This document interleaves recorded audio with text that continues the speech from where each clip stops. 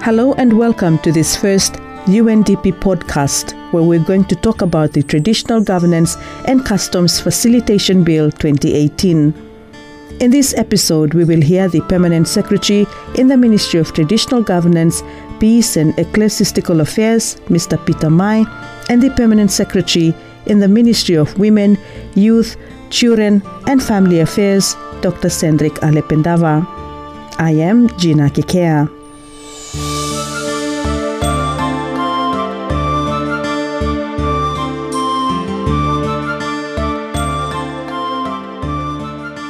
The Traditional Governance and Customs Facilitation Bill was formulated from a policy of the Solomon Islands government in 2014.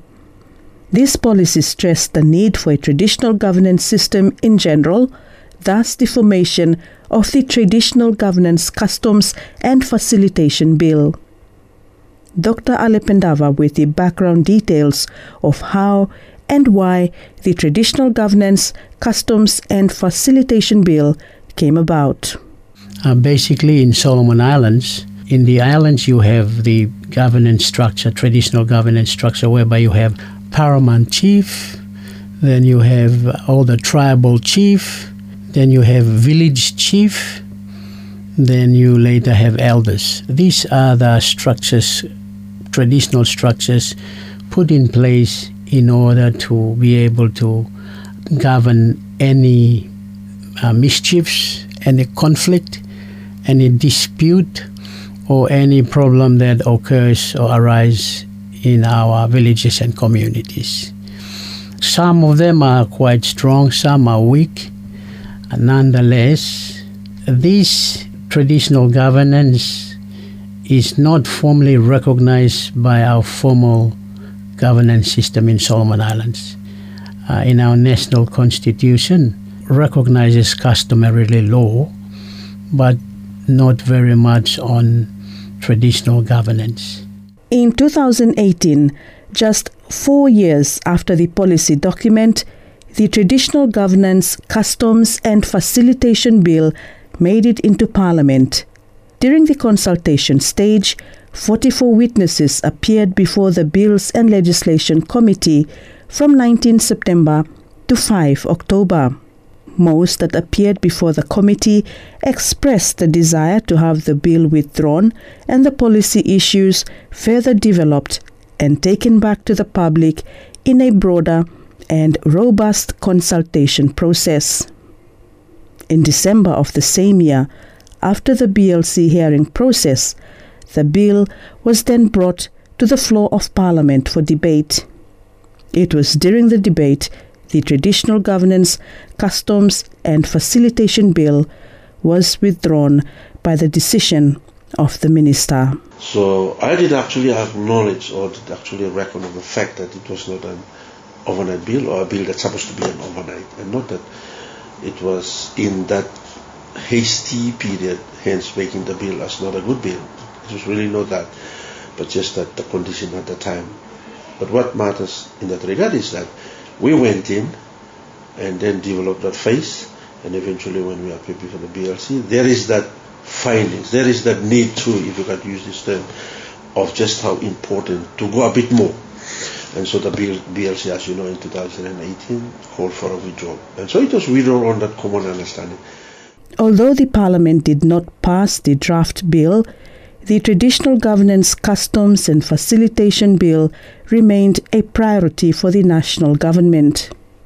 The bill provides a framework to institutionalize, manage and regulate the traditional governance system. So it's a flagship policy by DCGA, started with DCCG and then eventually with DCGA. So it's a flagship policy. And having a flagship policy, it is core, substantive, if you like.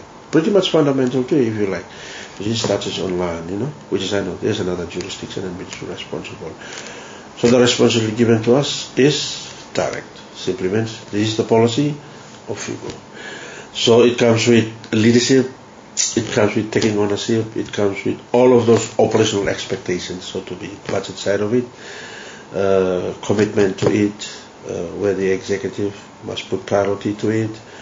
So those are the expectations of the government, and of course, the financing aspect to it, given by SIG to this extent. And in 2020, I would like to shed more light, but we all know the COVID situation. So we did actually took off in the third quarter, fourth quarter. Though much on the third quarter, and given the bit of slump, that's where we took on in giving responsibility to us by government.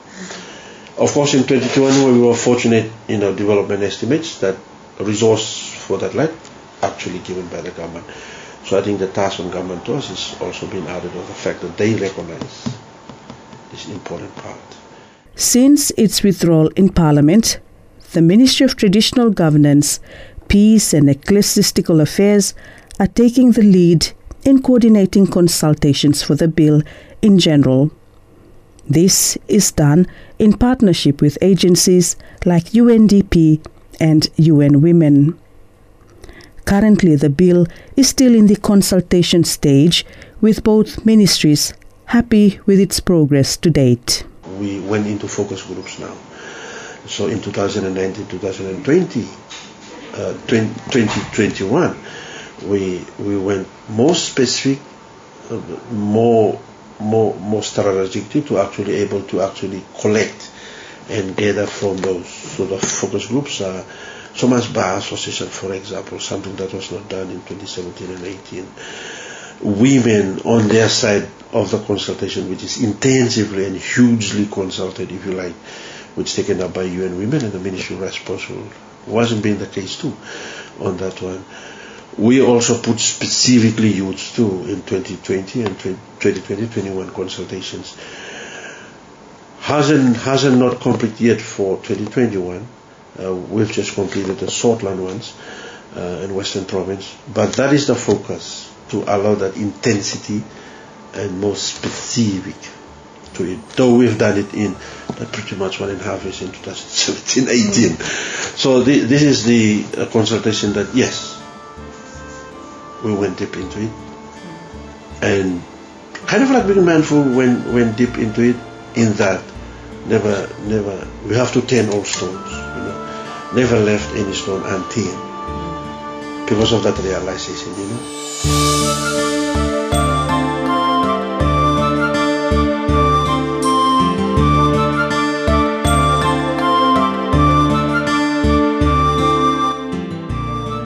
Consultation has been done with partnership from Ministry of Traditional Governance, Peace, Ecclesiastical Affairs, and UN Women in provinces. So preparatory and consultation sessions were held in Malaita, Western, Guadalcanal, Choiseul, and Lohoniara.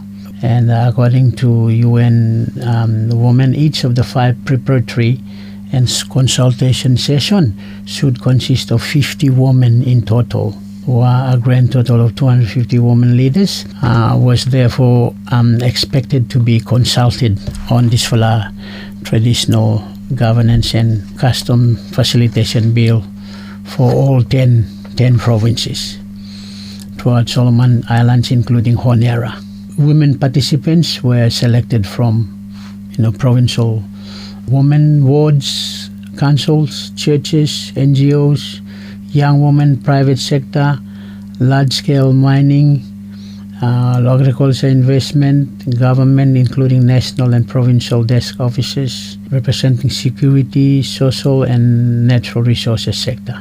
And then simultaneously, a validation workshop was also held on 5th to 6th of May 2021. Just to put in more voices for the women inside this traditional governance bill, so that it is more gender equality than just one-sided. Because it has been found that although some of these matrilineal societies, women now own land, women now carrying tribes, but then it is the men who dominate decision making, not the woman. So in this bill, we are anticipating and we wish that voices of women can be also heard through this bill when it becomes an act. The Traditional Governance, Customs and Facilitation Bill aims to empower tribal chiefs and traditional leaders in dispute resolution.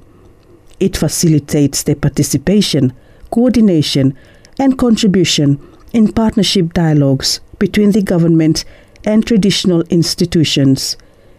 It establishes a platform for traditional leaders and tribal chiefs to participate in peace building, community policing, community respect, environmental preservation, development partnerships, and the management of customary properties. Resources stays much to the third-tier level of governance. In other words, society, villages, tribes. That's where most of the resources. And the custodian to that extent pretty much on tribes. And so here are these traditional institutions. And so it comes to that idea of suppose we institutionalize them. At least we bring them not so much on the forefront, but pretty much into where they were being informal to formal. A better coordinated approach to communicate between the government and traditional institutions is anticipated in this piece of legislation. The Traditional Governance Customs and Facilitation Bill will formally establish a platform that will recognize, strengthen, and empower the informal governing structures and integrate them within the statutory system. It enables traditional leaders and tribal chiefs to play an active, formal role in the decision-making process, but also in harmonizing the customary governance with the contemporary legislation. This will allow them to be involved in economic and social matters. Leaders of the community, we call them traditional leaders or chiefs, has always been their role in overseeing and dealing in terms of resolved in those like related disputes. Aside of the disputes or conflicts into which where they have strong gravity, it would have to be for the police, courts. So all that has been occurred in that regard was pretty much the need then for the bill. It is a fluid society, put it this way. It's a fluid society. And you have huge of them through House of Chiefs, Council of Chiefs. When you pick land as an example, given the issue of importance, it was provided under the Local Court Act, but it's only as and when they were needed, because the Act did actually say that begin with land settlement through the House of Chiefs. So here you are, these institutions become known then. It is only known then when it is need to be known on a particular area. So that's where they came in. But then all along, they become more fluid in where they are, as you and I know, aside of, or unlike police, unlike CSI, those state-instituted mechanisms.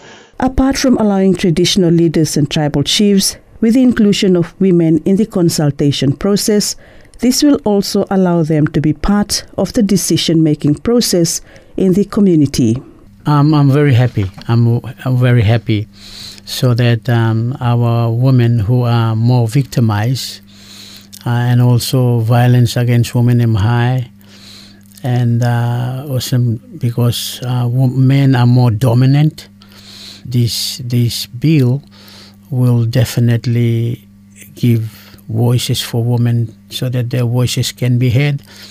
They can be also involved in decision making, so that when women are involved in decision making and their voice are heard, development by me fostered, and then we will have a good community where much development, less trouble and conflict, and there is peace.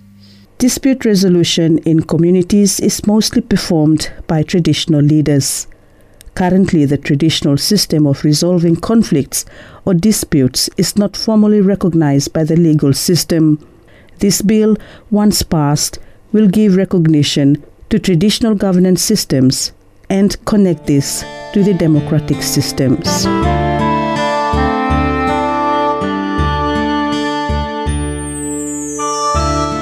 Developing an inclusive traditional governance bill, leaving no one behind, is part of the Inclusive Governance of Natural Resources project, which is being implemented by UNDP and UN Women with the financial support of the United Nations Peace Building Fund. In this episode, you have heard the Permanent Secretary in the Ministry of Traditional Governance, Peace and Ecclesiastical Affairs, Mr. Peter Mai, and the Permanent Secretary in the Ministry of Women, Youth, Children and Family Affairs, Dr. Cedric Alependava. I am Gina Kekea. Thank you very much for staying with me.